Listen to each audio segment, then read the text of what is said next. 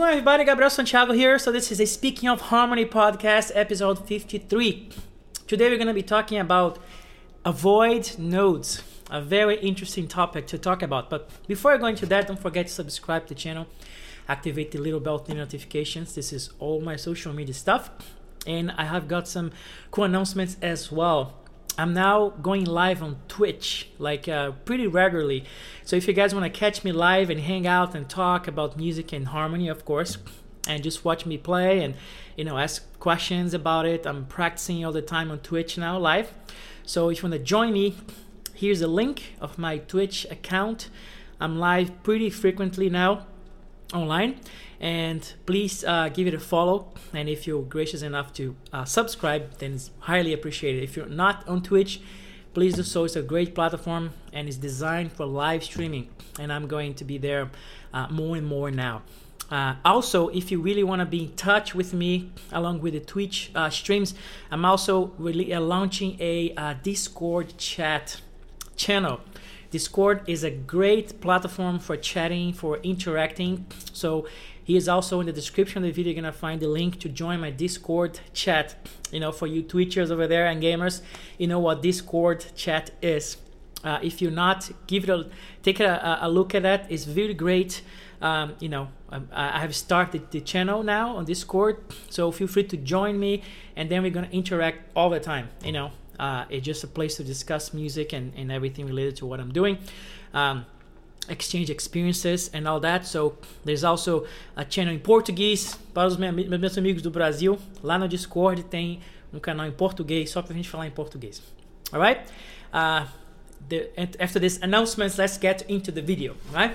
So I hear a lot of people talk about avoided note, right? And especially if you go into improvisation books or harmony and stuff like that, you always hear the famous avoid this note or avoid that note. This is an avoided note and stuff like that. So I really wanted to address that because yes, in some context you should avoid certain notes, but it all depends on context, right? Obviously, there are moments where this avoided note just give a nice color and a nice hint, a nice spice into whatever harmony or improvisation you're doing, right?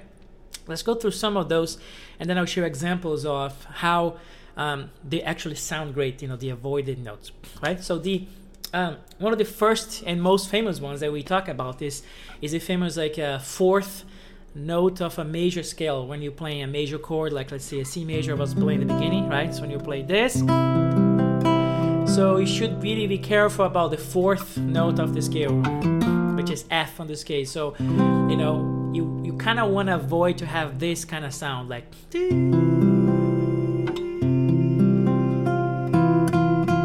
I see something like that. So you want to avoid that note, then that's why they call it avoided notes, right? Avoided tones, whatever they call it. Yes, in that context, you should avoid it because basically it's all about the minor ninth interval, right? This interval over here. It's a really harsh dissonance that you kind of avoid when you can. But you see that there are contexts when it's great to actually use it, On this particular case, when you're playing a super diatonic harmony like this, right? Triadic.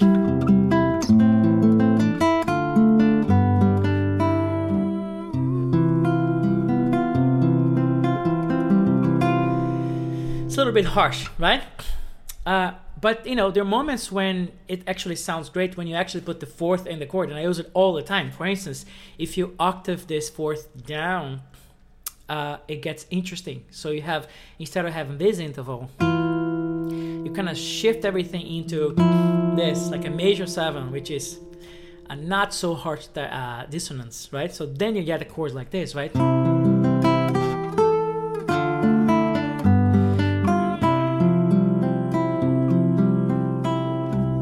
Then you had a nice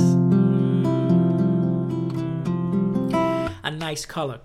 I really love this color. Actually, kind of most of my major triads, and I always put a fourth in there, like an added fourth chord, just for the sake of this blurred kind of language. Of course, everything context, right? If I'm doing something like this.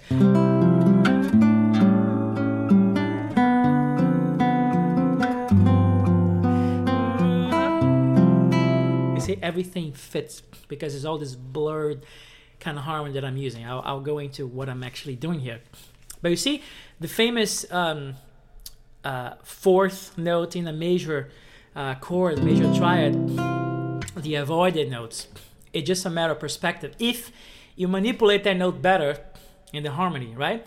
You take that note, and in this case, it wasn't the melody on the top, but the most important thing is to kind of pay attention, a close eye on this minor ninth interval. That's the one that you should be taking care of, depending on the context, right? Because in some contexts, right, this is a minor ninth interval, and it's fine. But here, you should kind of pay attention to it, right? So what I do usually, I take this an octave down, so I put the third on top instead of the fourth, then you're fine, right? So it sounds great. Another famous one that we look is the famous like sus4,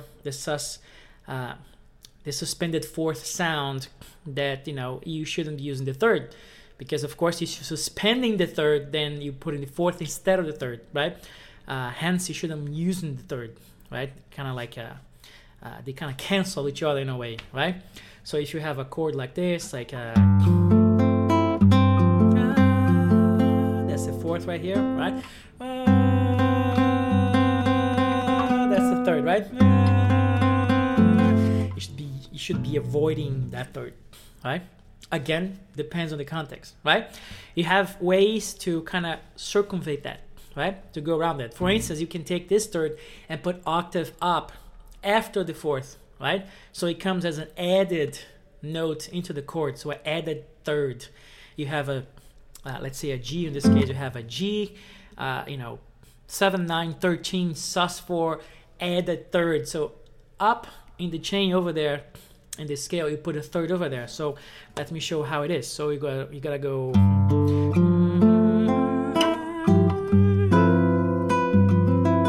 See? Woo! I love the third here, but see, it's in the top, right?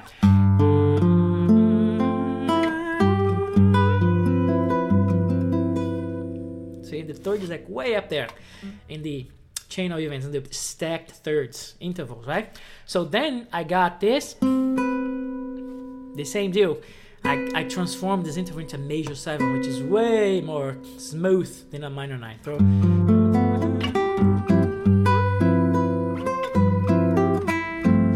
right? So that's one of the ways you can avoid that clash in the chord. But even though I also use that along with the fourth as well, it all depends on the context, right? Let's say if I have a harmony which is like that, like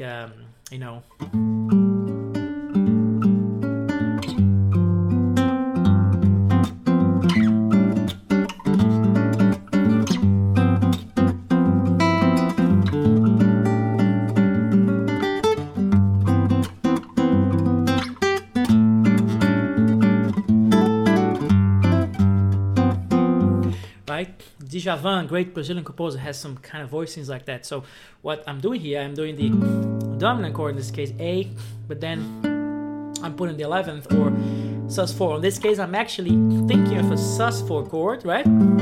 Suspended fourth, and I'm adding the third into the mix, right? So I'm thinking of this chord, right? That sus4 with everything, 7, 9, 13, and everything. I send the third up on top, and then I'm just bringing that third octave down. So I have this clash here. But if I kind of put that in context, on this case here, when everything that I'm doing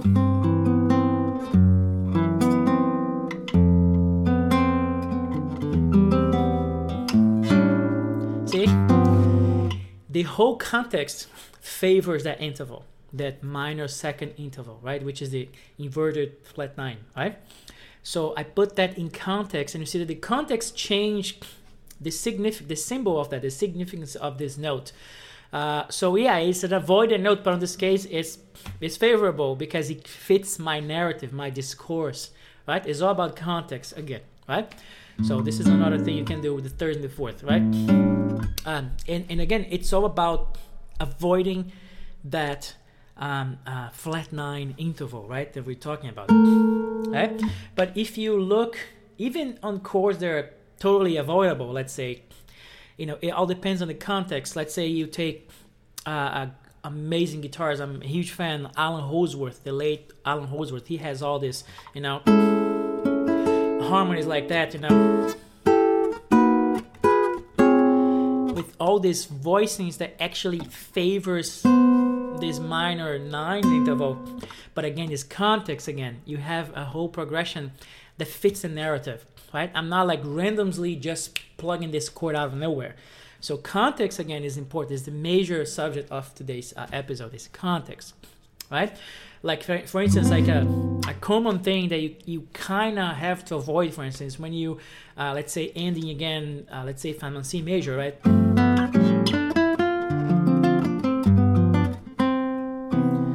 Like ending with the tonic, or the root of the chord in the top in the melody, and then having like a major 7 chord. It's kind of avoidable, right? Because you have this interval, again, kind of out of context. You have like, so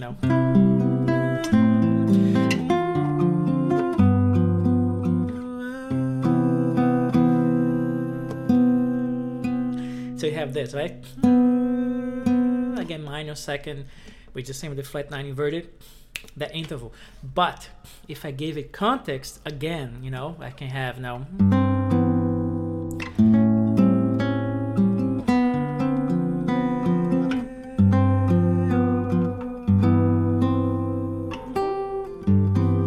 See, it fits because I'm using context. If you're not here, some of these great sounds into like orchestral music and stuff, go check out Vince Mendoza. He's one of my big heroes. He's an amazing composer and orchestrator, and all his orchestrating is, as I call, blurred, quote unquote, because he uses these intervals like right on top when you actually should avoid it. He's actually like using it beautifully, right? You can invert the chord, for instance, put a different bass, and that kind of softens up a little bit. Let's say this chord I'm using, if I use the bass on the 5th, for instance, I'm already smoothing it over already, right?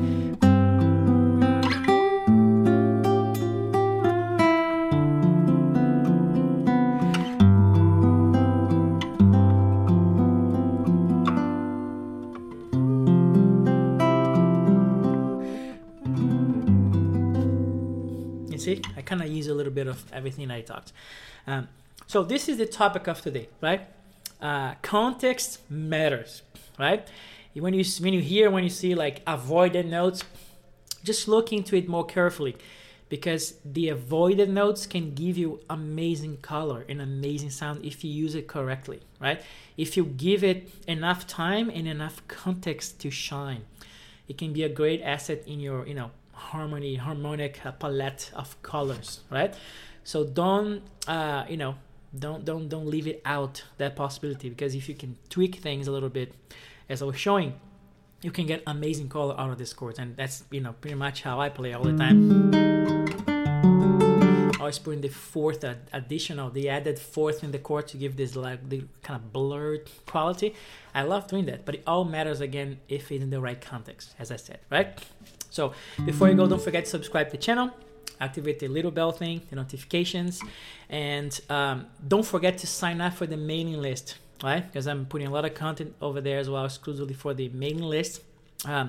If you sign up for the mailing list, you get a free lesson from me playing some Brazilian stuff. So the link is in the description. Don't forget that. And again, another Twitch plug. I'm gonna be on Twitch often now, so don't miss that. The link is also here on the channel, and the Discord chat, as I was saying, right? So we can be interacting more and sharing ideas and videos, and you can send some of your stuff, and we can argue, and I just created this great community to keep working. So when I stream on Twitch, usually I kind of take the after parties on the Discord chat. We keep talking about stuff and sharing experiences and all that. There's like great channels there that I created, incluindo em português para os amigos do Brasil. A gente pode falar em português lá à vontade. Okay, so I see you in the next video, and I hope you experiment with all this and get some great colors out of it. I'll see you on the next one.